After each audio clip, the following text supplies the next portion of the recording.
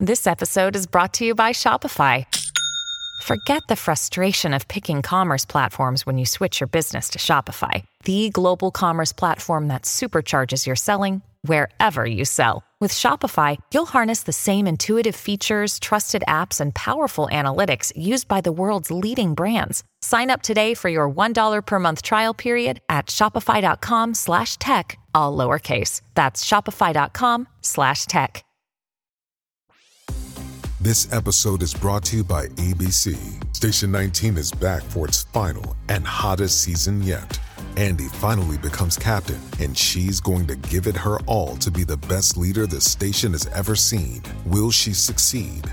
Get ready for fiery new romances and high adrenaline rescues. Watch the Station 19 season premiere tonight at a new time, 10/9 Central on ABC, and stream on Hulu.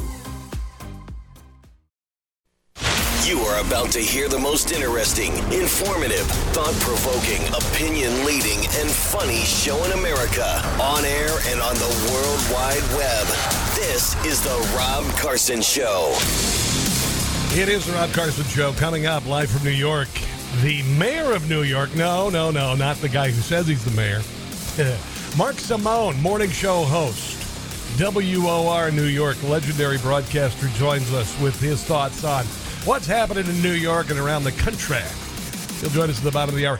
Carl Higbee's Frontline is now on Newsmax. You can join him every evening on Newsmax. And after 9/11, he joined the Navy SEALs. Spent almost a decade fighting for America. Now Carl continues that fight every night on Newsmax. So tune in to Carl Higbee's Frontline. He's awesome to watch. He's very connective, and tens of millions of people have made the switch to Newsmax, particularly after we got back on DirecTV after they booted us off. But you guys made your voices heard. So if you get the chance, download the free Newsmax app on your smartphone and check out Carl Higbee tonight if you'd like to also get just the details on all of the shows, including my show, which is called Rob Carson's What in the World. Just go to NewsmaxTV.com. That is NewsmaxTV.com. This is a couple of things. I had mentioned earlier the tale of two shootings. There was a 16-year-old young man here in Kansas City who I can say very happily has had a miraculous recovery. He was shot in the head and the side by a man in Kansas City, and his name's Ralph Yarl, and he's going to be okay. And the $1.5 million was raised for this young man. He is a young black man. The person who shot him is an 85-year-old white man. And Joe Biden immediately called this young man to express his sympathies, and oddly enough, in New York or in Chicago, 35 people were shot last week, and 8 of them fatally. 17-year-old, 21-year-old, 20-year-old.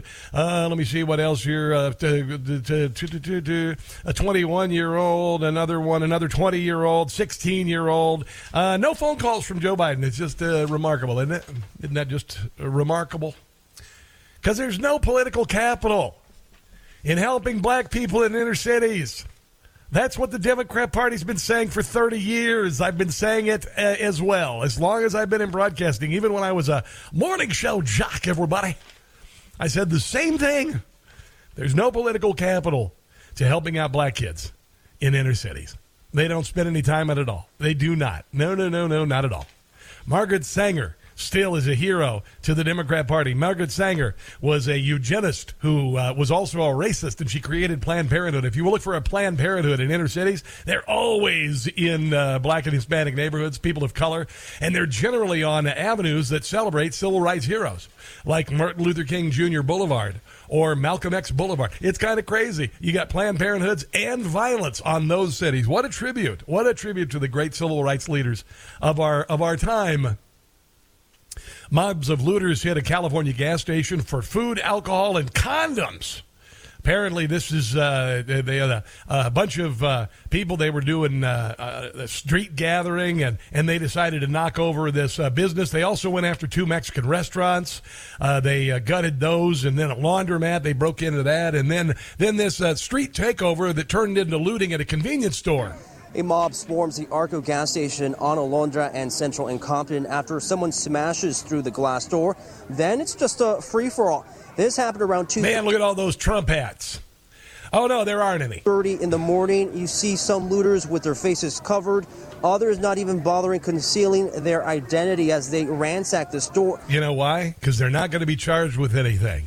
Because there's a new mayor in town. He's a mayor-elect. Literally, last night I was watching Rob Finnerty on Newsmax, and he said there's already cries to recall this guy before he can really take office, because he's already sent a note to everyone in Chicago who would commit crime that you will not be held responsible if you are a person of color. Here he is, actually. This is him being interviewed about looting and saying it's okay. Loot because that's how they can eat?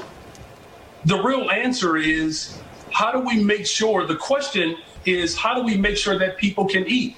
Look, no one is going to condone, behavior that quite frankly speaks to a level of desperation. So you're not condoning looting? I'm saying that people are acting out of desperation.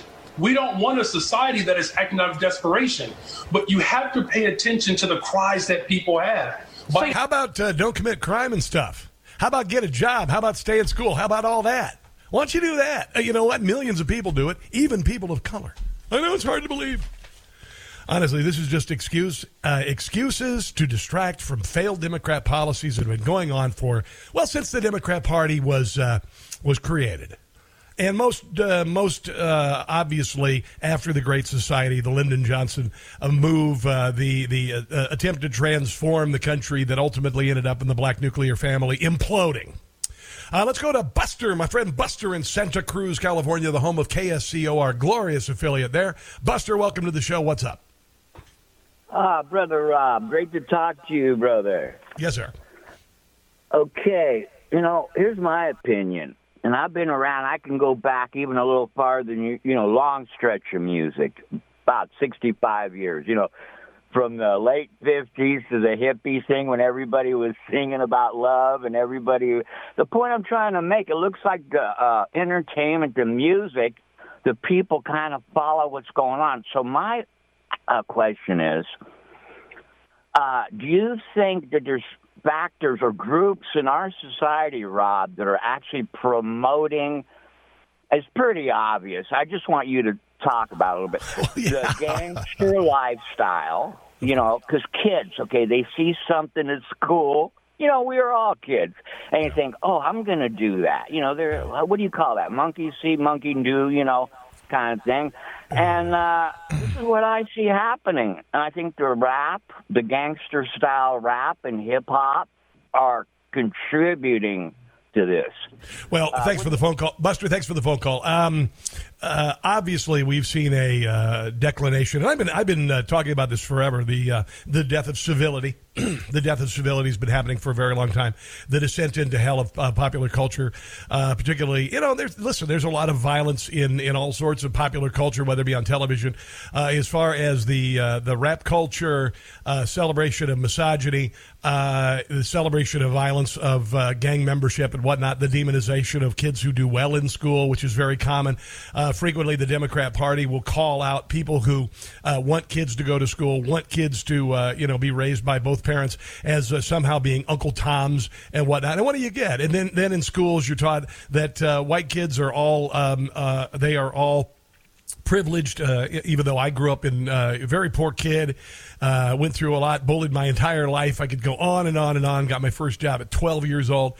But that doesn't matter to the left in this country. They're here to stoke rage. They're here to stoke division, whether that between racial groups, whether that be between ethnic groups, whether that between sex and sexuality groups as well. And this is all happening by design.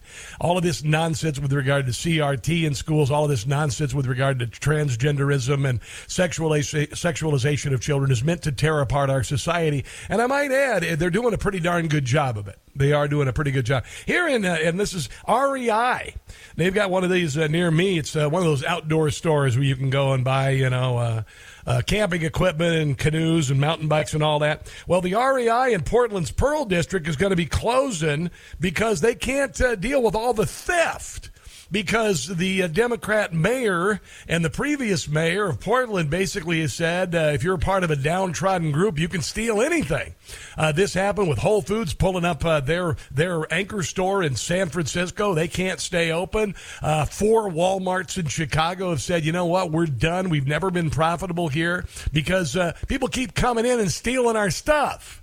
And oddly enough, if you just have people walk out and steal your stuff, your business is going to go out of business. But here's the report in Portland, where, by the way, Antifa was able to, for 100 days, lay siege on a federal courthouse, and the FBI did nothing about it.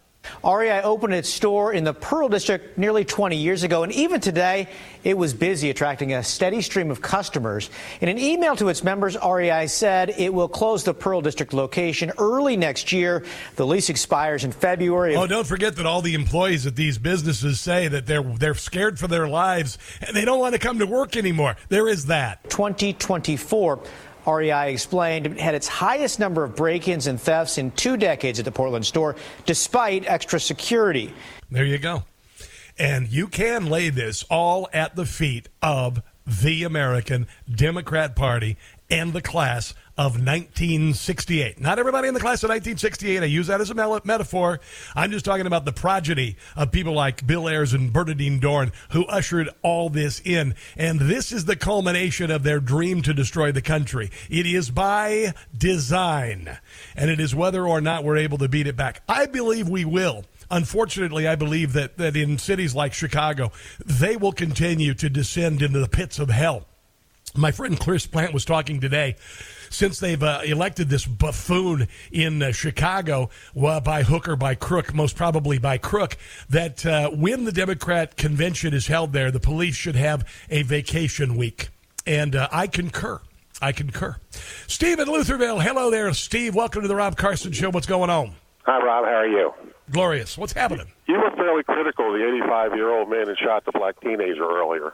Well, no, I didn't say it was a hate crime. I'm saying that that he shot through a glass door. I'm not saying that he's innocent or guilty, but I am kind of concerned that it is immediately called racism, and the President of the United States calls the family. So I did not mean to immediately assume he was racist, or for that matter, that the case was settled. But go ahead. Let me just say this. I'm a retired prosecutor in Baltimore City. I prosecuted for about 5 years, was a defense lawyer for 45 years. I've handled somewhere around 80 murder cases in my life, either as a prosecutor or defense lawyer. The 85-year-old man is a victim of urban violence syndrome. When he sees a black teenager, he's seen all the things on television from Detroit and Chicago and Baltimore and everywhere else, and he reacts viscerally when he sees that happen. He's not guilty of anything. He's just guilty of being a victim himself. Let me ask you this, because there was another case of a white woman being shot in a driveway of a white man's home, and he literally shot this woman through the windshield of the car. She didn't get a phone call from Joe Biden. Why do you suppose that is? And the answer, of course, is obvious. Joe Biden is a fool. I don't care whatever he does. He should not be president. Unfortunately, we would get Kamala Harris. That would be even worse, probably. But urban violence syndrome is a very real condition. It's kind of like Trump derangement syndrome. It's real and it exists. An awful lot of white people and a lot of middle-class people, white and black, suffer from it. Yeah. That is, they are immediately frightened and afraid when they see 2 or 3 young black men together, or black women even anymore.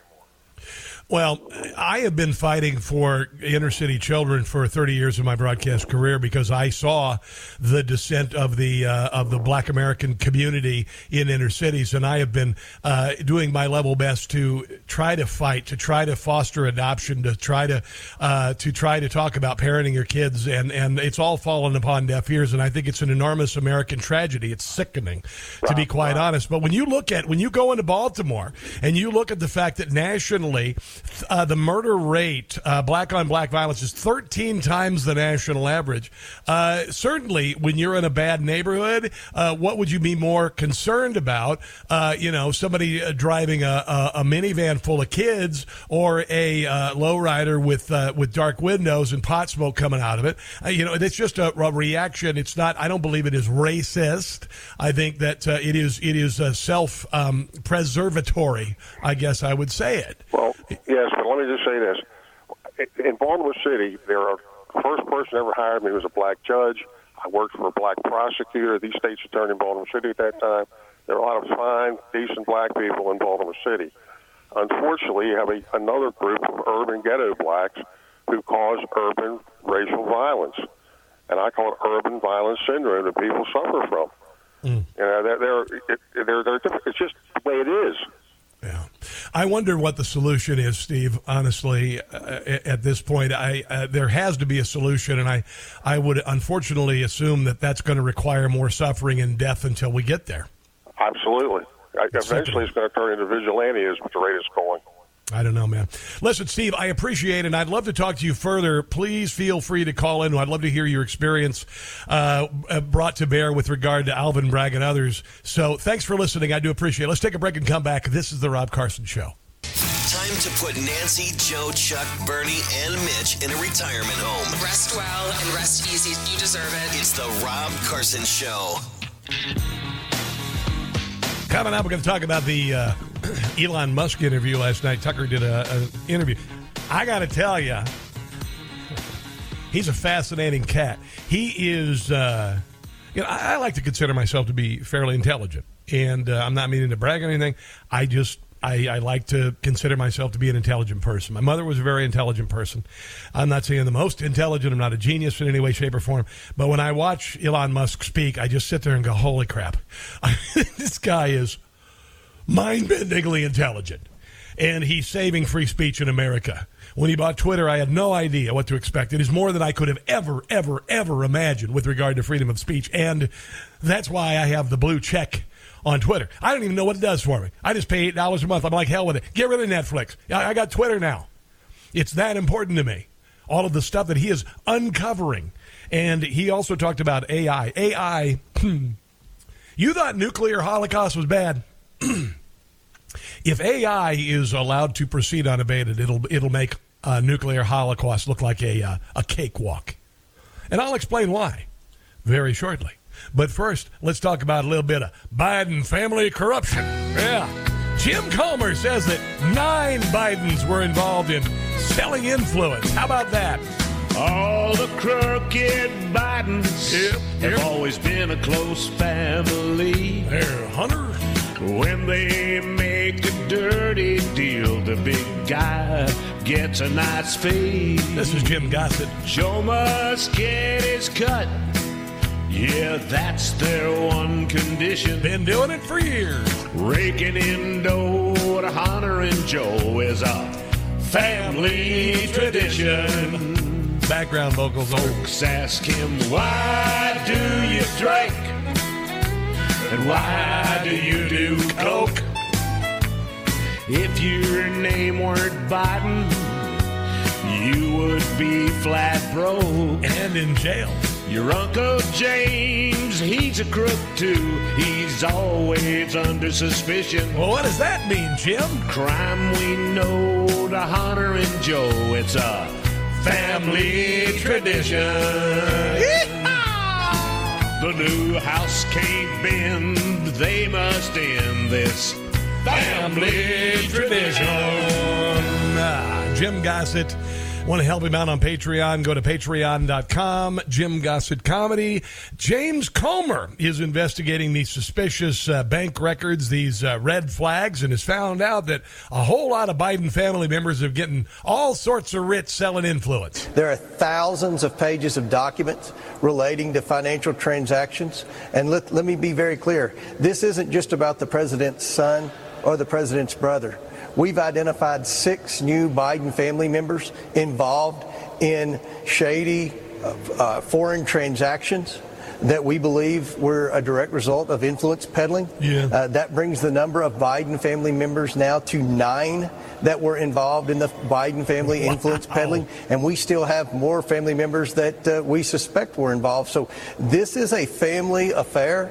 This is something that should be troubling to every American. I know you're thinking of the same Sly and the Family Stone song. I mean, you guys do know that song. And what we've learned from going through these records are there are a lot of additional LLCs, a lot of additional bank accounts that we didn't know prior to going to the Treasury Cabinet. So we've learned a lot. This investigation is ongoing, but I can tell you without hesitation, it's very serious, and the President of the United States is going to have a very hard time explaining how so many of his family members have received so much money from our adversaries around the world. Yeah, and I'm also going to tell you, not only will he mentally or physically not be able to be the candidate in 2024, there's a very good chance he's going to have to leave office before then because of this. Because you think this isn't going, this is going to go away? That this doesn't matter? That this is only 24% of Democrats want Joe Biden to run again? Seriously?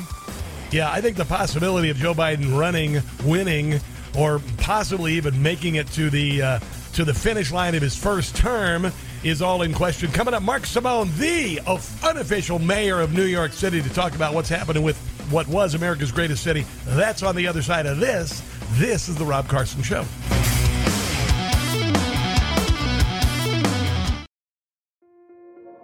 This episode is brought to you by Kia's first 3-row, all-electric SUV, the Kia EV9, with available all-wheel drive and seating for up to 7 adults, with 0 to 60 speed that thrills you 1 minute, and available lounge seats that unwind you the next. Visit kia.com/EV9 to learn more. Ask your Kia dealer for availability. No system, no matter how advanced, can compensate for all driver error and or driving conditions. Always drive safely. European American Armory Corp, or EAA Corp, is specialized in providing high-quality, innovative, and reasonably priced firearms to the U.S. since 1990. You can choose from a wide selection of unique and traditional pistols, whether you're looking for a concealed carry, revolver, shotgun, or competition pistol. EAA Corp has it. EAA's 1911 series comes in compact carry or full size in 3 popular calibers. If you're a first-time gun owner, EAA Corp's all-in-one 9mm MC9 Striker fire pistols come fully equipped in a sleek, light, ergonomic package ideal for everyday carry. In addition, their lineup includes the MC312 series of 12-gauge shotguns for hunting, sporting, tactical, or personal defense that will exceed your expectations. There is a limited lifetime warranty on every series available today at EAA Corp. EAA Corp says get the quality firearm you have always wanted and save yourself a lot of hard-earned money. Visit EAAcorp.com. That's EAAcorp.com to learn more and order online or through your local dealer. What part of abuses and usurpations do you not understand? It's the Rob Carson Show.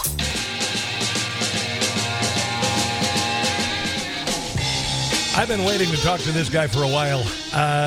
The unofficial mayor of New York, Mark Simone, radio and TV host, legendary broadcaster, the morning host on WOR, the legendary station in New York City, joins us on the Newsmax hotline. Good morning. Good afternoon, sir. How are you? Wow. Now I can't wait to hear me.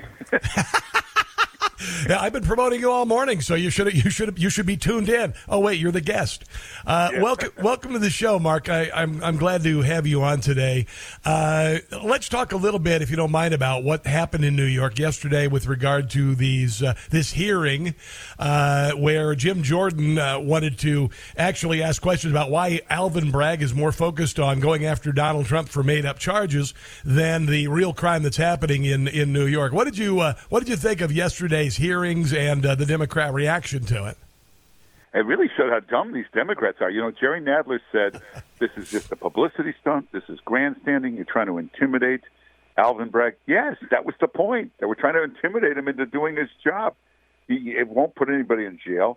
He's letting criminals run wild. That was the idea. It was a publicity stunt to come put the spotlight on him, embarrass him, shame him, bully him, intimidate him into actually locking up criminals. But Chuck Schumer and Nadler and all these Democratic politicians came out of the woodwork to defend the guy. So I think that kind of killed the whole effect there. And if you're Chuck Schumer, if you're our senator and you're the most powerful Democrat in New York, he should have been in Bragg's office every week screaming at him to do something about the crime. Schumer is nowhere to be found when you need him. This is remarkable to me. Do you suppose that the reaction that Democrats had yesterday, that combined with the AstroTurf protest shouting down Republican lawmakers, do you suppose that has backfired on Democrats yesterday? Yeah, well, if people that listen to you and people that watch Newsmax, and maybe they're getting a real story. But if you're reading the New York Times and if you're watching Lester Holt, I don't think you saw that woman who testified who was so powerful. She just unloaded on Alvin Bragg and just told off that idiot congressman who kept butting in. I don't know if they got to really see all that. And I don't know. You got Nadler saying it's the safest big city in America. That's insane. You should be arrested for fraud just based on that. Mark, I've listened to your show, and I know that you have a deep and resounding love for New York City. I can hear it in your voice whenever I hear you talk about it. And you've seen a lot of changes in New York City. You saw the tenure of Bill de Blasio, among others, and now this buffoon who's more concerned about eating vegan and preventing carbon from being released in the atmosphere with our diets. How do you feel about the state of New York City? Do you suppose that you're on the precipice of either turning it around or things getting worse? Well, first of all, Bill de Blasio looks like Rudy Giuliani now. He looks like the greatest crime fighter on earth compared to this guy. Yes. Crime is like 40% worse since de Blasio left. We'd actually take him back right now. Wow. And Eric Adams is a nice guy. He's a charming guy. He's got the best tailors in New York. I mean, he spends more time on these suits and these vests and these scarves and everything, but not a second on crime. I think he just can't get anything done. He's afraid of the legislature. He came from our state legislature in Albany. He should be the guy that knows how to get something done up there, but he's just afraid. Same thing with our governor. They've made themselves irrelevant.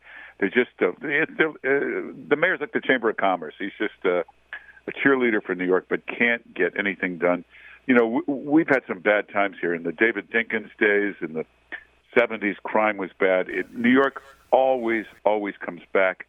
After 9/11, everybody said, that's it. Nobody will ever live in New York again. Nobody will ever live downtown again near the World Trade Center. Well, that became the hottest neighborhood in New York. I said, nobody will ever live in those high-rises 100 stories up. They're all over New York City now. It's the most popular thing. And it always happens. The crash. New York always comes back every single time. Now, yesterday we heard from a bodega owner. We've heard from the mother yesterday with her son who was in the military, and his father stabbed. The son died yesterday. Do you suppose that bodega owners and police officers and food cart operators feel differently than the effete NPR listening New York elites who just want to go after Donald Trump? Do you suppose there is a divide there about what is important? Absolutely. They just don't get the right information. I know you NPR listeners, you like to say it's very balanced. It's the most left-wing propaganda of all. And when they're listening, I'm sure today they're running the clip of Nadler saying, this is terrible. We're the safest big city in America. And they actually believe this. I think if you sat him down and really explained to him, this poor bodega owner comes to this country, builds up his own business. A guy comes in and tries to kill him. He ends up having to stab the guy or shoot the guy, and Bragg arrests the bodega owner and takes him away. We had a garage attendant here 2 weeks ago, and a guy comes in with a gun and tries to rob him. He somehow wrestles the gun away and ends up shooting the guy. Bragg arrested the garage attendant. It was unbelievable. I mean, after a lot of publicity, he finally let him go. And that's why these hearings are important. You got to keep the spotlight on this guy, and hopefully it'll start to get some coverage. What are you hearing as far as reaction to Alvin Bragg and a push to make him do his job? Is anybody in city governance or state governance listening at all to the cries of like the bodega owner and the parking garage owner? Is this going to affect any change whatsoever in the city of New York and state of New York? I don't know. Jim Jordan was the first step, but you got to have more of that. You get the spotlight on this. I was at this big event the other night, and Alvin Bragg showed up very late. And I was talking to some people, and the photographer grabs me and said, "Would you like to take a picture with Alvin Bragg?" And I said, no, thanks. And then 5 minutes later, she's bugging me again. I said, "Why do you keep asking me this?" She said, "I can't get anybody to take a picture with him. It's embarrassing." Wow. So apparently it's not just me. This was a room full of very notable New Yorkers. Nobody wanted to be in that picture. You know, I've been talking to a lot of New Yorkers, and a lot of New Yorkers are leaving New York. A lot of people are going to Florida. A lot of people are going to Texas. What would it take for you, Mark? I mean, you love the city. Would you ever just say, you know what, I give up. It's not worth it anymore with regard to taxes and law enforcement and all of the nonsense that you keep seeing in New York State, let alone New York City? It always comes back. It came back after 9/11. Okay, I heard the same thing in the pandemic. I'm not going to. You got to get out of there. You can't live there anymore. Believe it or not, the population has not really dropped much in New York City. Okay. In fact, the rental market is on fire right now. Everybody's, finding out their rent's going to double, triple. Rental in Manhattan is going through the roof, and the real estate people tell you when you get a big year of rentals, the next year they start buying. These are all people coming to New York. Not sure, so they're renting, and then half of them next year will start buying, so you'll see a boom in that market. And I can just tell you, the restaurants are packed, the stores are crowded. I'm looking out the window now, I see bumper-to-bumper traffic, so not everybody is left. And statistically, the population, I think, has actually increased a little this year. Mark, I wasn't there when COVID was happening, but it looked like a dystopian nightmare. What was it like living in New York, doing a radio show in New York, with the city effectively becoming a ghost town? Well, I'm always out. I'm out day and night. I've never been home more than 15 minutes in my life. So for me, it was kind of fun. I've never sat at home that much. I kind of liked it. But it was a strange place. It was people with masks, staying far apart from everybody in the supermarket. Every restaurant was doing takeout food. It took a long time to get back to normal, but it's totally normal right now. You don't see any masks, except for the robbers. But outside of that, it's actually a problem in New York. The guys that go into shoplift and rob stores are wearing the masks. Yes. And many stores now have signs that you're not allowed to wear a mask in the store anymore. So it's just the opposite right now. That's seriously. You can't, they're banning masks in stores because they're all crooks and robbers. I've been to New York a few times, and I didn't go until literally, Mark, I'd never been to New York City before a couple of years ago, and I managed to be there at Christmas time the last couple of years, and it is infectious. It's amazing. I've never seen a thoroughfare where you could look down a line of streets that goes on for miles with 60, 70, 80-story buildings on either side. It is truly remarkable. I understand the energy of it, because when I get there, I do feel the energy. I enjoy being there, but what I do hate is, the smell of pot everywhere, homeless people sleeping in ATM vestibules, people urinating on the sidewalk literally as people walk by. Tell me about the state of New York right now, and you say it's coming back, but what is the current state right now? If you're visiting New York, is it back to normal? Are there still things that you really need to be very careful about in New York City? Yeah, the problem is the marijuana, the weed is everywhere. Yes. If you just walk a couple blocks, by the end of the 2 blocks, you're like Charlie Sheen. You're already stoned and smell everywhere. Yes. I hate to say it, but you're right. There are homeless people and junkies all over the streets, sleeping on the sidewalk, sleeping in the cash machines.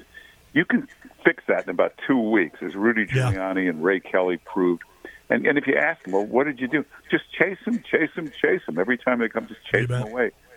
And they're menacing people. Yeah, at some point, something will happen. They'll get the green light to clean this up, and it can be cleaned up. Because they don't put anybody in jail and Bragg releases everybody. Yeah. Police will tell you off the record, it's the same 2,500 criminals. They know who they are. They could round them up in about 3 weeks if you gave them the green light. Same people over and over again. I agree. All right, so you're a native New Yorker. I'm a Midwesterner. Oh, no, I'm from the Midwest. Oh, where are you from in the Midwest? From Michigan. Oh, I'm from Iowa.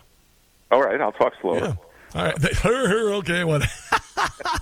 But, nice. But I was always the Chicago pizza guy. Then I lived in Washington, D.C. for a dozen years, and I discovered the glory that is New York pizza.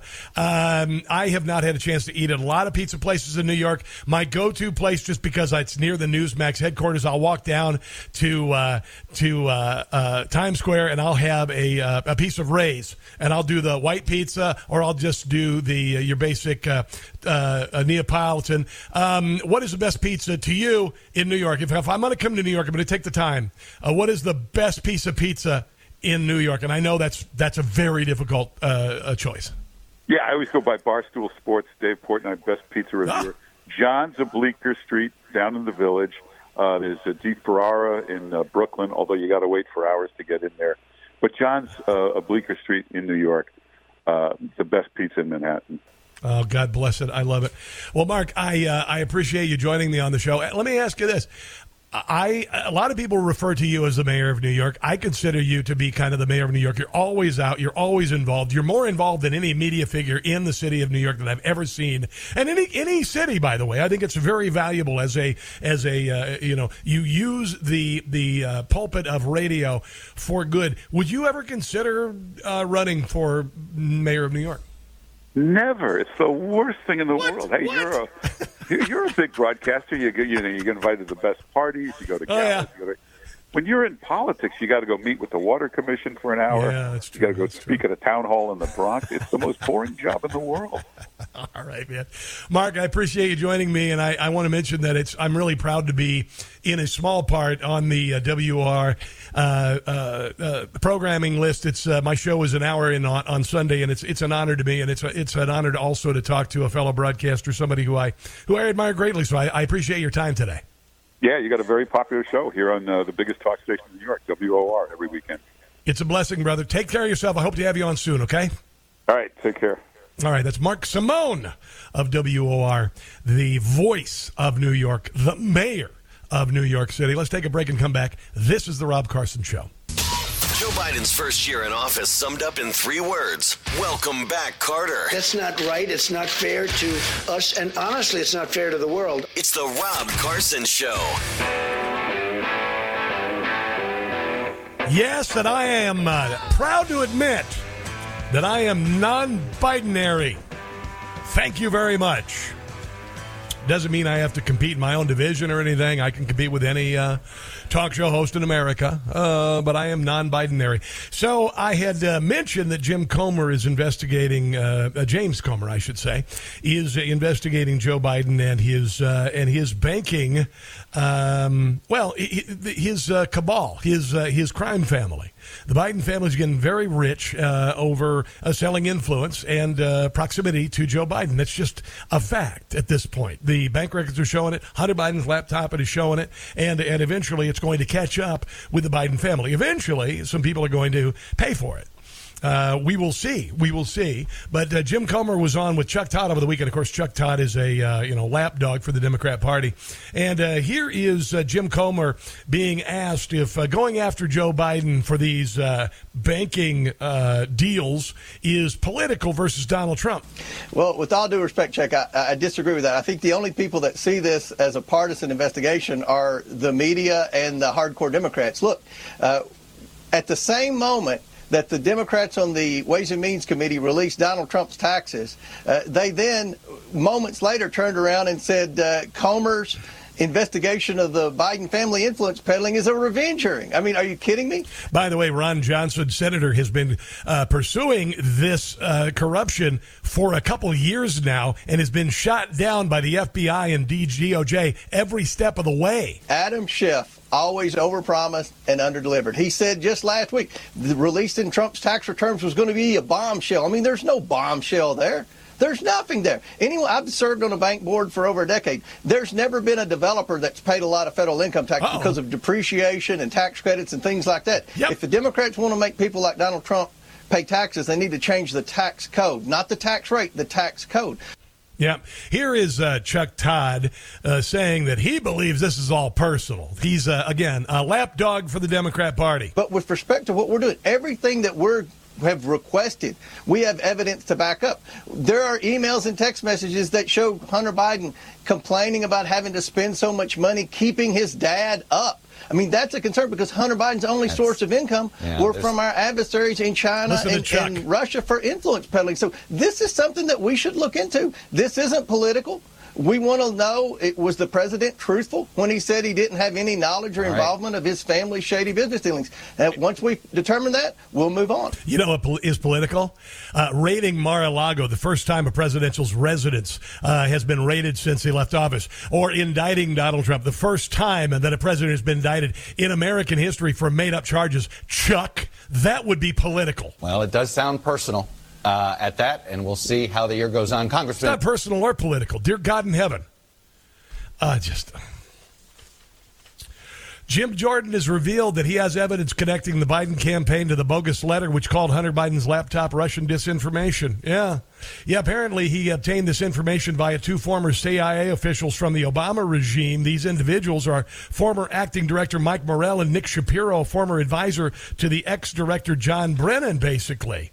Here's the story about this. Listen to this. So that letter signed by 51 Intel officials that said that the Hunter Biden laptop was Russian disinformation apparently was a setup. So people know who Mike Morell is, former deputy director. This is Matt Gaetz, by the way. Of the CIA, former acting director of the CIA, wanted to be Joe Biden's CIA director, got a phone call from Tony Blinken, who was representing the Biden campaign, saying, gee, Mike, doesn't this Hunter Biden laptop look like Russian disinformation? Yeah. Morell testifies that then triggers him to be the ringleader of an enterprise to go to others and to put together a letter for the specific purpose of use by Joe Biden in the presidential debate. You guys can prove that?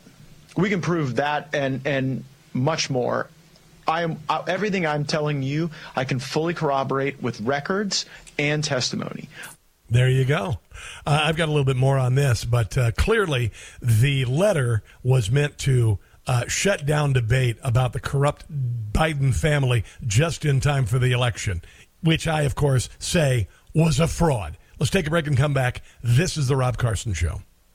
Shipping can make or break a sale, so optimize how you ship your orders with ShipStation. They make it easy to automate and manage orders no matter how big your business grows. And they might even be able to help reduce shipping and warehouse costs. So optimize and keep up your momentum for growth with ShipStation. Sign up for your free 60-day trial now at ShipStation.com and use the code POD. That's ShipStation.com with the code POD. And we are in the last hour of the show. The number is 800-922-6680. Excuse me. 800-922-6680. You can write me also, Carson at Newsmax.com. There you go, Carson at Newsmax.com. Carl Higbee Frontline is on Newsmax. After 9/11, Carl Higbee joined the Navy SEALs. Spent almost a decade fighting for America.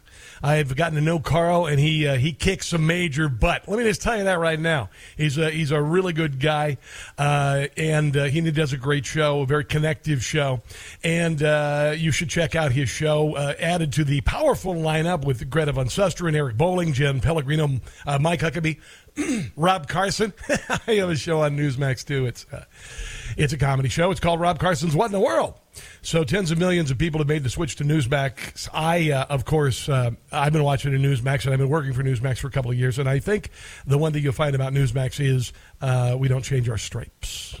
Okay, so Greg Kelly's never going to change. He's never going to go, oh, it's election night, I'm going to do something completely different. No, not going to happen. So check out Newsmax. Download the Newsmax app on your phone. I listen to Newsmax in my car. For the first time in my life, I have a car that has Bluetooth.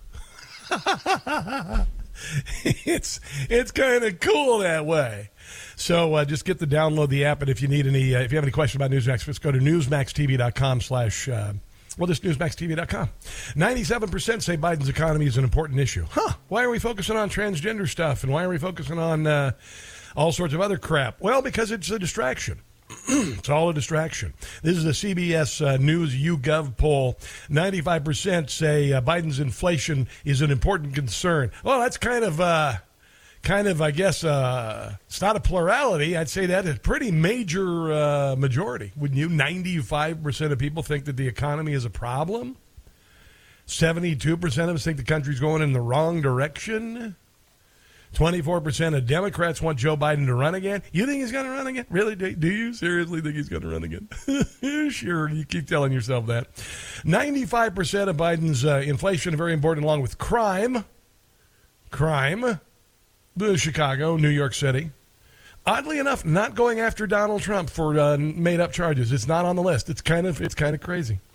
Followed by health care, 94%. I thought health care was fixed with Barack Obama, and Obamacare was going to fix everything, right? Oh, no, government never solves anything. They say they're going to, and then 4 years down the road, when you've forgotten about it, they say, we're going to fix health care, and they just take more of your money and don't fix it. That's the way it works, kids. Have you figured it out yet, why our schools are still broken? Have you figured out why Social Security is always on the edge of bankruptcy? Have you figured out why they're always begging for money for infrastructure? And it's never fixed. You ever wonder about that? You know, on tax day, you should think about the diminishing returns that you're getting from the government because you don't have a sovereign border, which is guaranteed by the Constitution. You don't have the ability to express yourself because the federal government, DHS, FBI, all of the major agencies of the government have clamped down on freedom of speech. They went after you on big social media, the mainstream media, bought and paid for. Elon Musk, he unveiled it. He pulled the curtain back. Open border, 108,000 people died of fentanyl ODs of ODs, and 75% of them were fentanyl. Why? Why isn't it stopped? China unleashed a virus that destroyed our economy, wrecked the lives of millions of children, destroyed American businesses, and we know where it came from. 2 federal agencies, and now a third, I just got a story this morning, say they know it came from the Wuhan lab in Wuhan, and it was bought and paid for by Tony Fauci and NIH. And Joe Biden isn't curious as to who the hell did it, or, for that matter, holding China accountable. Maybe it's because his family gets so much money from China. Yeah, I'm thinking it's that. Healthcare, 94%. Government spending, 91% of people are concerned about government spending, meaning we're spending too much damn money. While American people are debating over whether they can eat hamburger in their hamburger helper or just eat it by itself, the government continues to spend. 79% said the issue of abortion is important. Yeah, kind of interesting. Not number one, according to, Nancy Mace says it's number one. It's abortion, abortion, abortion. Even though the abortion issue has largely been settled, meaning that it's been returned to the states. Meaning if you want an abortion, you can go to California. If you want an abortion, there are a lot of states where you can have an abortion to wherever. In some states, they're saying, no, it's going to be 6 weeks of pregnancy. You can't have an abortion anymore. There you go. That's just the way it is. If you don't like it in the state of Florida, then, you can move from Florida. You can vote for somebody else. That's the way it works. Overall, Biden's economy does not appear to be working for middle-class families. Hello? According to a recent Monmouth University poll, American middle-class families who are most likely to serve in the military and pay an overwhelming percentage of their federal income taxes believe they are not benefiting from the policies of the Biden administration. Diminishing returns. That's what I said. Only 10% of Americans believe the middle class has benefited a lot from them, while 51% say the middle class has not benefited at all. And I would venture to say, where I went to get gas yesterday, I filled it was $3.49 a gallon. Excuse me. And you're thinking, if you're in New York, damn, that is cheap. That is cheap, man. $3.49 a gallon. Yeah. Well, when Donald Trump was the president, it was $2.20 a gallon. So you do the math. Twitter. I love Twitter. I've been on Twitter. Hated Twitter for a long time, and still, I know that I've been limited and restricted on Twitter. I've got about 7,000 followers. And I post on Twitter. I post on Getter and Truth Social because they're alternatives because of the soul-crushing censorship of conservatives on Twitter, which was very obvious. Very obvious. The same goes with Instagram. The same goes with Facebook. Facebook is still as bad as it's ever been. It's a joke. So Elon Musk decided to say that the Canadian broadcast company is government-funded media, like he did to NPR. NPR got in a little hissy fit. They spilled their lattes getting up from the chair to protest, and ultimately NPR and PBS have left Twitter. Yay! Too bad, so sad. Sucks to be you, don't it? Well, he's done that to the Canadian Broadcast Company and Justin Trudeau, chien, aujourd'hui, merde. He actually admitted that the CBC does exactly what he wants because he, meaning the federal government of Canada, pays for it. Now, you sometimes hear about liberal bias in the media these days, how they're constantly letting our government off the hook for no good reason. Frankly, I think that's insulting. It's clear that they let us off the hook for a very good reason, because we paid them $600 million. Yeah, there you go. It's supposed to be a punchline, but it's not funny. It's true. I mean, it's true. Dear God. Have you watched PBS? Have you listened to NPR?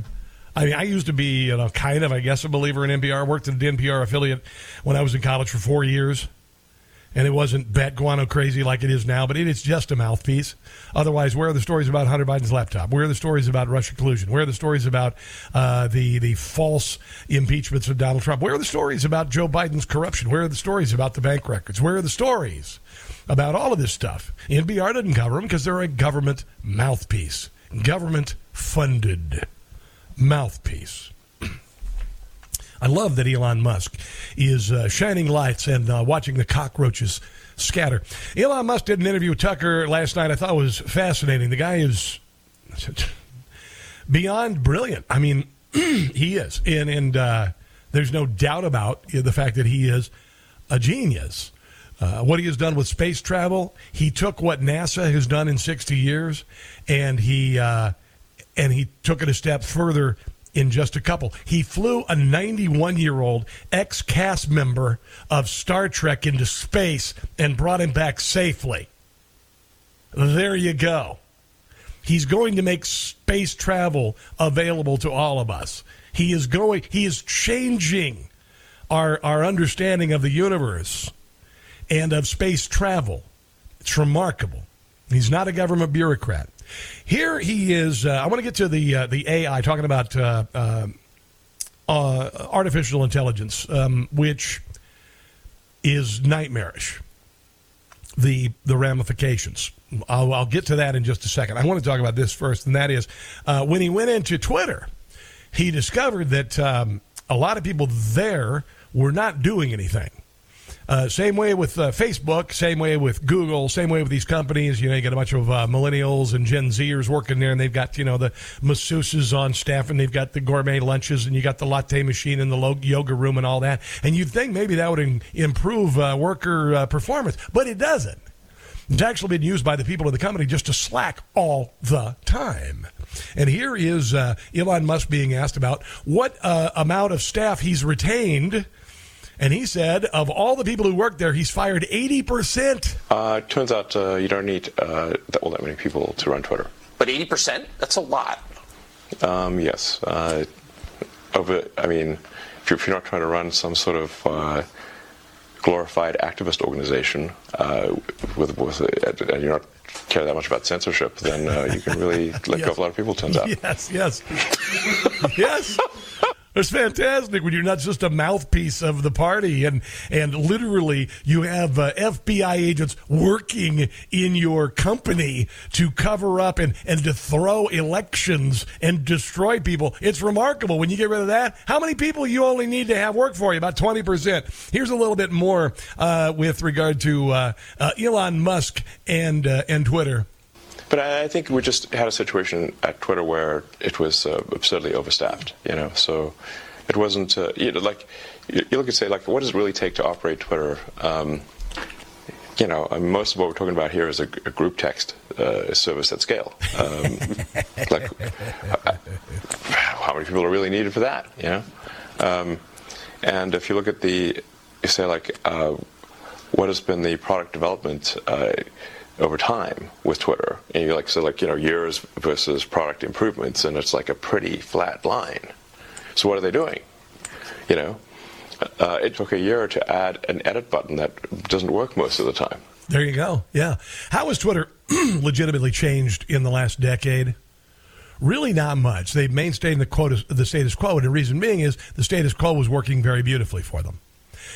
For instance, tech companies like Google, Meta, TikTok, Twitter hired 250 federal employees from law enforcement, FBI, DOJ, CIA. Did you know that? Silicon Valley tech companies recruited 248 employees from the CIA, DHS, DOJ, FBI.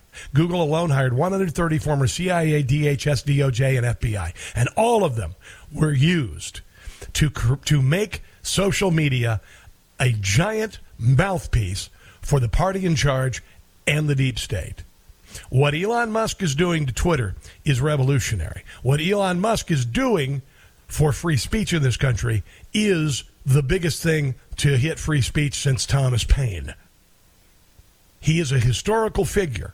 What we are discovering is incredibly, incredibly important to the future of freedom of speech, assembly, and expression in our country. And he rolled the dice with $40 billion of his own money, and he isn't making money on it. But the rest of that interview last night, he talked about the importance of freedom of speech versus money. Can you imagine having the commitment to say $40 billion doesn't mean anything when it comes to freedom of expression? That's huge. His thoughts on AI coming up. Your phone calls are welcome. 800-922-6680. This is the Rob Carson Show. In the 60s, we had LBJ. Now we have FJB. It's the Rob Carson Show. All right, so Elon Musk was talking about AI. Now, I am a scientific thinker, and if you looked at the books that I really enjoy reading, I don't enjoy fiction. I get bored by it pretty quickly. I'm more thrilled by reality. A lot of the stuff that I read is about astrophysics, Stephen Hawking, Isaac Asimov, Sagan, others. That's what I like. It's just what I like because, there are bigger things than a murder story or whatever. It's pretty remarkable. AI is terrifying. And if you have this chat GPT and you want to play with it and all that, I think you're insane. Go right ahead. I like to use my own intelligence. People are like, oh, you can use it to write stuff. And what, really? I think it'd be Joe Biden's fantasy. Could just have somebody write his speeches for him rather than just stealing stuff. But I think it's unbelievably dangerous for a number of reasons. One of them is the concept of, how do I say that? Infinite intelligence. And Elon Musk brought it up last night, and he calls it a singularity.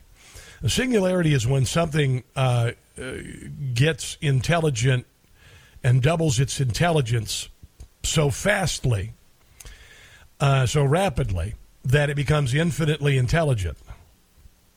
We don't know what the ramifications of that are.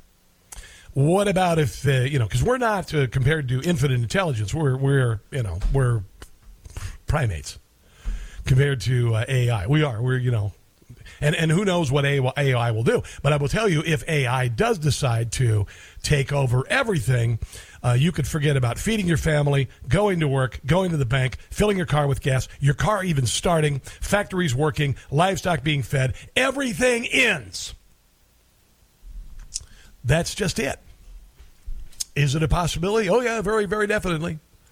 Here is Elon Musk last night talking about AI in particular, a singularity. I'm not meaning to make this scientific or weird or anything.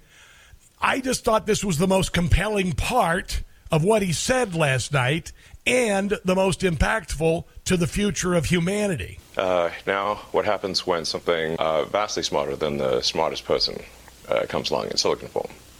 It's very difficult to predict what will happen in that circumstance. It's called the singularity. It's a singularity like a black hole.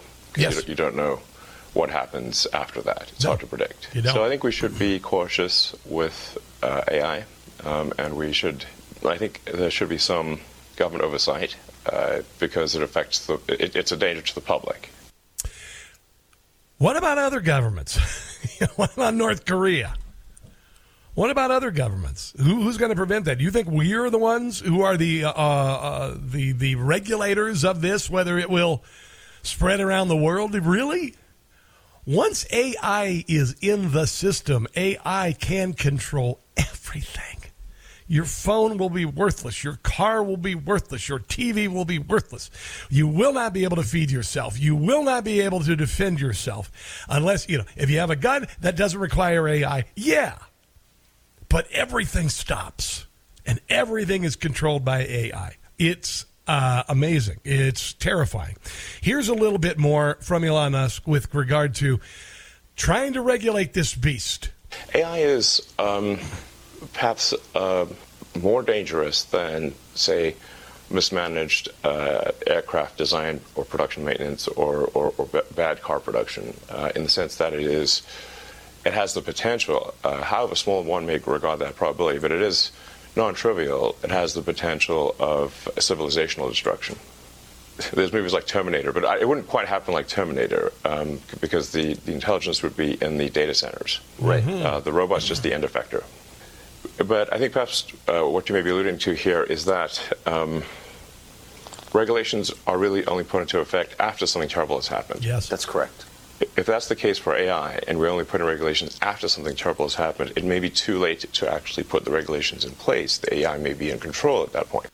Yeah, so your legislators getting together in Washington, D.C., if they can, because there will be no airline flights, there will be no transportation whatsoever, there will be no metro system, there will be no cars starting. If you have a car with a computer, it won't start. So if AI is allowed to blossom and become infinitely intelligent, it's over. It's over. I've also been paying a lot of attention to the James Hubble telescope, and we are seeing our creation. We are nearing to seeing the hand of God. It's remarkable that this happened during our lifetimes. It really is remarkable that you're alive to see it and be blessed and consider yourself blessed to see it. But it is remarkable, and to know that the universe was created from a singularity, which means everything in the universe, and you can't even imagine how big it is. You can't even imagine how big it is. Everything in the universe existed in a dot, in infinite density. Can you grasp that with your brain? No, it's hard to believe, isn't it? But it's real. It is real. Hasn't stopped me from believing in God. Absolutely 1,000%. 800-922-6680. Michelle, you're up next. This is The Rob Carson Show.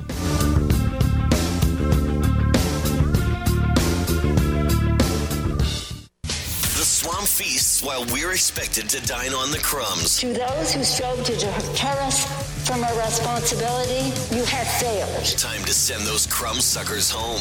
It's The Rob Carson Show. All right, we got some people on hold wanting to sound off on things that we have covered today, and my God in heaven, there's been a lot of it. I know we went a little deep on the old AI thing, but I hope that I hope you enjoyed it. I just think it's to me, I think it's very fascinating. I want to go to Michelle in Baltimore. Hello there, Michelle. Welcome to the show. What's on your mind today? Thank you. So I just want to respond to the last thing you had about AI, and I was reminded of Stanley Kubrick's Space Odyssey 2001.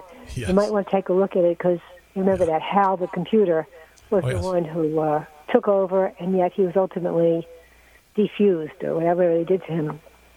Well, thanks for blowing the ending for me 60 years later.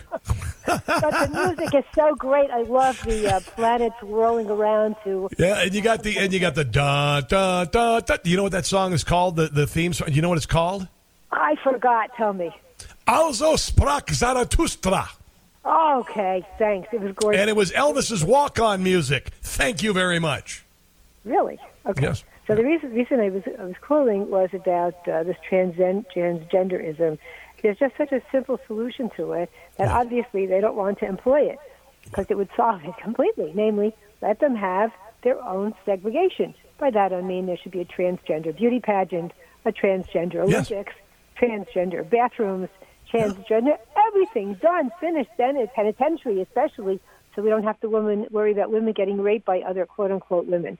Well, Michelle, you I don't know if you heard it earlier in the show, but the Boston Marathon just allowed a non-binary category, and it worked, and I was completely thrilled about it. I was absolutely thrilled. They had a non-binary category, and I think that is the best way to do it. You can be born... It is. The only problem is, you know who wins? The transgendered women. The athletes who are born men, they win. If they're competing against themselves, who cares? I know. I'm just saying. What kind of ribbon are they going to give them? Well, it's going to have all sorts of colors of the rainbow. Michelle, but the thing is, and listen, I have no animus toward people who want to be transgendered. I just say, leave our kids alone, or I will take you down. But I will tell you, when you have a trans or a non-binary category, which is people who are transitioned from their gender at birth, and when they compete with one another, everybody says that there's no difference between men and women. Women can become men, men can become women. There's no difference. We had a Supreme Court justice who literally is on the Supreme Court, could not define what a woman is. But the problem is, even when they do the non-binary category, the athletes born men end up winning. So you're not really changing your gender, is what I'm trying to say. Right. But they're not doing that for political reasons. They want to cause a problem. Well, there's a lot of that. There's a lot of stirring things up that's going on in the world, too. And a lot of... the only thing I'm really against is having them give story hours to children. I think that is really so disgusting. Yeah. Michelle, you know what? Listen, I have never had a problem with drag queens. I've seen drag shows. We are all familiar with, I'm trying to remember the black comedian, his character's name. Wilson. No, not Flip Wilson. I'm talking about Medina. Why am I drawing a blank on the name? The most popular black trans drag queen ever is a straight male. I'm drawing a blank. Complete blank. But also, let's look at Dame Edna. Let's look at RuPaul. My wife and my daughter, we watch RuPaul's Drag Race. It's a little over the top. It's a little bit much. But drag queens are entertainers. They are men dressing up as women to play caricatured women, not to be taken seriously. Okay. My specific concern is pedophiles. Oh, I know. I get that too. I don't want my kid seeing a drag show either. I'm not a big fan at all. Mrs. Doubtfire, I had no problem with my kid watching Mrs. Doubtfire because it's a completely different thing. But they've really crossed the line. The transgender community, the radical LGBTQIA plus wing of the Democrat Party or the left, they've overplayed their hands. And we are a tolerant people. We are tolerant to a fault in many ways. But when you cross the line between children and sex and sexuality, then we got a problem, Michelle. I appreciate your phone call. Yeah, have a good one. I always love your phone calls, Michelle. You're the best. Richard in Joppa. Hello, Richard. Welcome to the show. What's on your mind? Well, my thing is the whole AI thing. We think in such absolutes that if you start programming a computer to do absolutes, like let's say the environment, if you say we don't want any more fluorocarbons in the next 5 years, well, guess what? AI will make it so your car doesn't start tomorrow morning. Yeah. Yeah, and if even other absolutes, like we want to save the spotted turtle that's in the Florida Everglades. Well, AI will just shut everything down there and say, "Hey, you told us this is what you wanted. We're going to give it to you." Yeah, exactly. Right. We have no idea, Richard. We have no idea the possibility for destruction if AI becomes, and then this isn't about Terminator. The Terminator was based on the thought of AI. AI didn't come from the Terminator, So it's not going to be about the robots that go around killing people. It's going to be about the robots in your life right now. Right, they're here. They're already here. Exactly, and your car is technically a robot, and your whatever is technically a robot. Your phone is a robot. It can be shut down. It can be taken away. Every ounce of communication this side of smoke signals is a robot. It is all gone if AI reaches singularity. There you go, Richard. I appreciate. It's even worse if it's got a liberal or a conservative bias, because either way, it's going to destroy the other half of the population. Well, Richard, the ChatGPT is already programmed by leftists in San Francisco to shut down. And it's I will never use ChatGPT. ChatGPT can suck it as far as I'm concerned. I'll never have anything to do with it. It's nonsense. I don't find anything fascinating about it. I think it causes people to be even more intellectually lazy, if that's possible in 2023. Well, I have a thought for you. If you did a ChatGPT and said, "Look, do a term paper for me on, George Washington," and you asked two different ChatGPTs to do that term paper, and they went out and they got all the information, would they come up with the same exact term paper? No, one of them would have him as a genocidal racist, and the other one might have him as a hero. I would like to see that being done. All right, bro. Thanks for the phone call. Do appreciate it. You know what we need? We need a little levity. Now, I realize that some people are put off by the word stupid. I don't understand exactly why. I remember when my son was young, I met with a bunch of, I don't know what the hell it was. It was a garage sale. I don't know. A bunch of people and women in particular. And there was a mom there. And she was a typical busybody Karen. She was Gladys Kravitz from Bewitched. I know that's a dated reference, but I, watched it in syndication when I was a child. Gladys Kravitz was the original busybody Karen. She was involved in everybody's business. And so this busybody Karen is there. And I said something stupid. I said, oh, that's stupid. And she looked at me and she says, well, why do we don't use the word stupid. And I said, well, what do you call stupid people then?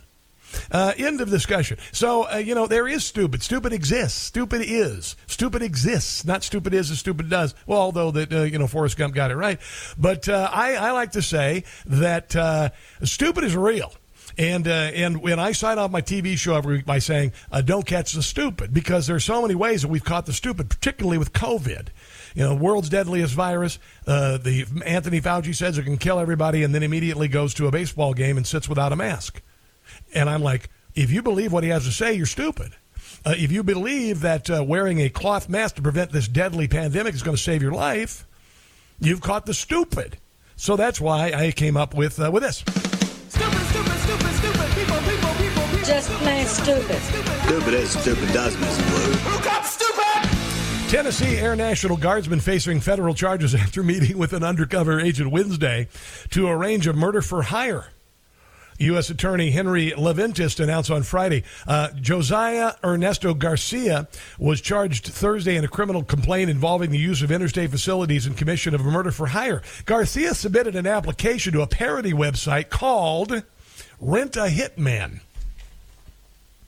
while searing for contract mercenary jobs to support his family back in February.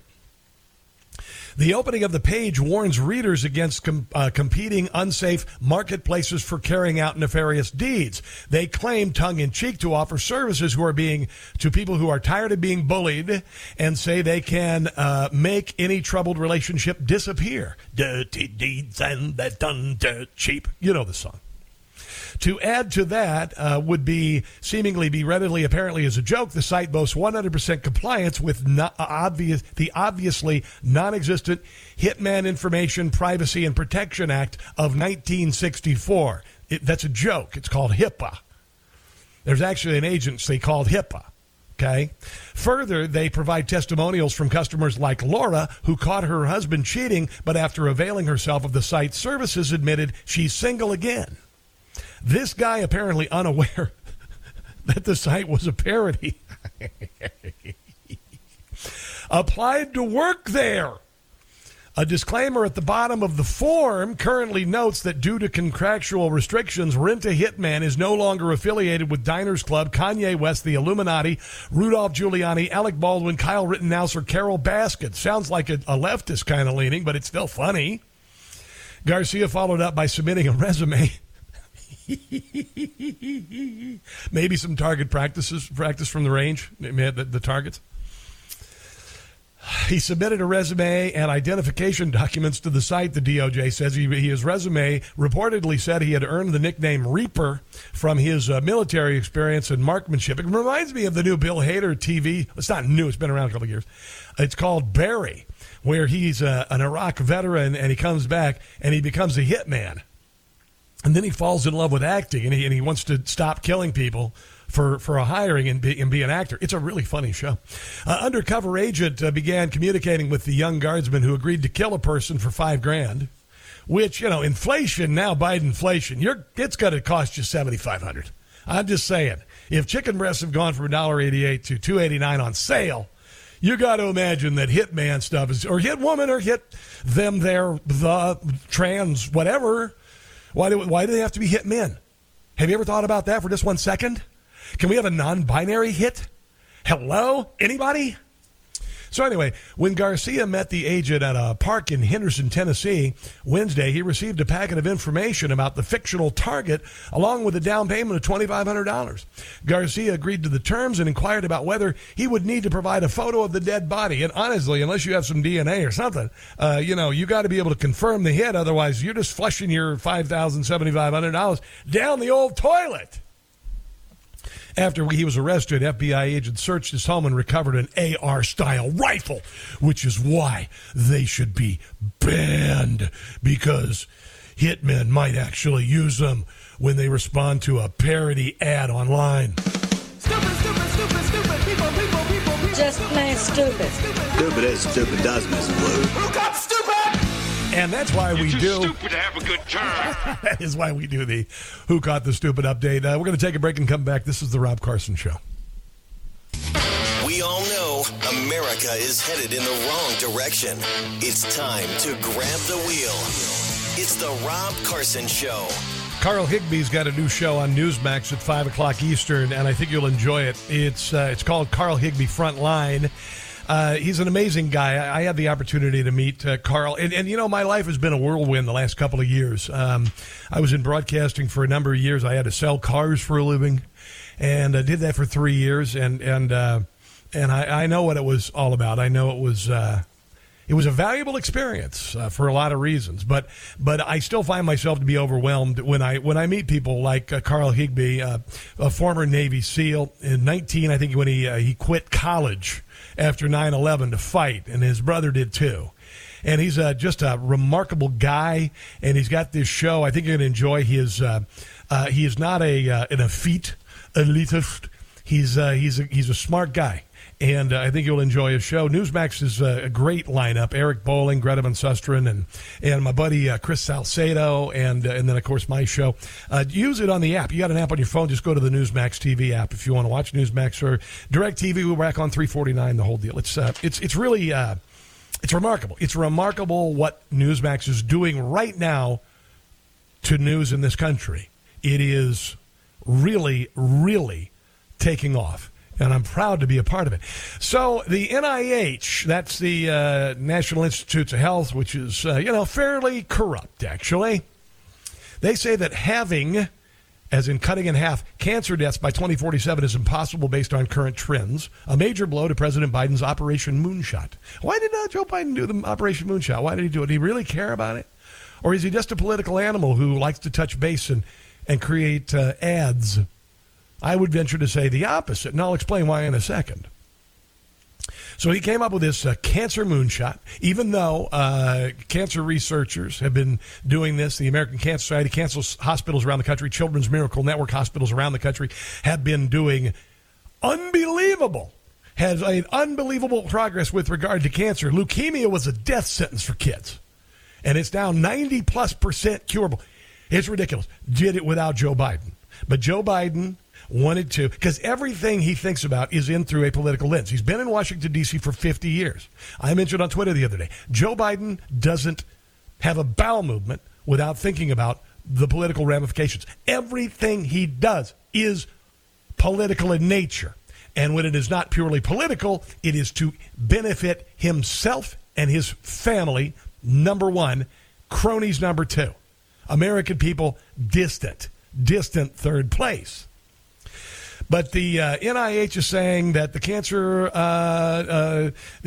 cutting the cancer deaths in half by 2047 is possible. Data shows cancer death rates have fallen 33% since 1991, but that is not enough. And then I want you to listen to this, because I did a little bit of research, and I'm not even a journalist.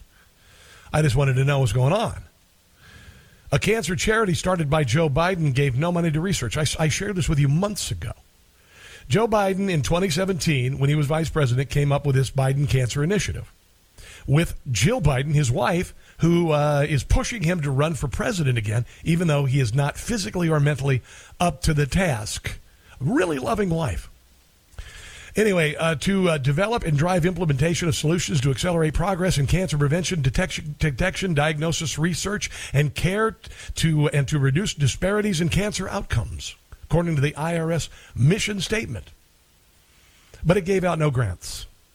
The charity took in $4,800,000 in contributions in fiscal years 2017 and 18, spent $3 million on payroll. The group's president, Gregory Simon, raked in $429,000 in fiscal 2018. Simon is a former Pfizer executive and longtime healthcare lobbyist who headed up the White House's cancer task force in President Barack Obama's administration, although it is technically we're still in an Obama administration, saw his salary nearly double from $224,000 he made in fiscal year 2017. Daniel Carnival, former chief of staff for Obama's cancer initiative, the Cancer Moonshot Task Force, took home $258,000 in 2018. The charity spent $56,000 on conferences, $59,000 on travel. Under the number of grants to actually do the goal of the agency, grants distributed. I'm looking at the list here, and none, not one little bit. It didn't do anything. It paid some salaries. It sent people to conferences, and it paid for travel. There you go. So how committed to the cancer moonshot is Joseph Biden? It is it's remarkable. I always want to hear stuff like this. I go, this isn't revolutionary. We've got people fighting the fronts in cancer everywhere. They've been doing it for decades. Joe Biden has been in Washington, D.C. for decades. He just decides to jump in at the finish line and act like he can take responsibility or he can take credit for it, and it ain't going to work because he's a joke. All right, let's take a break and come back and wrap things up. This is the Rob Carson Show.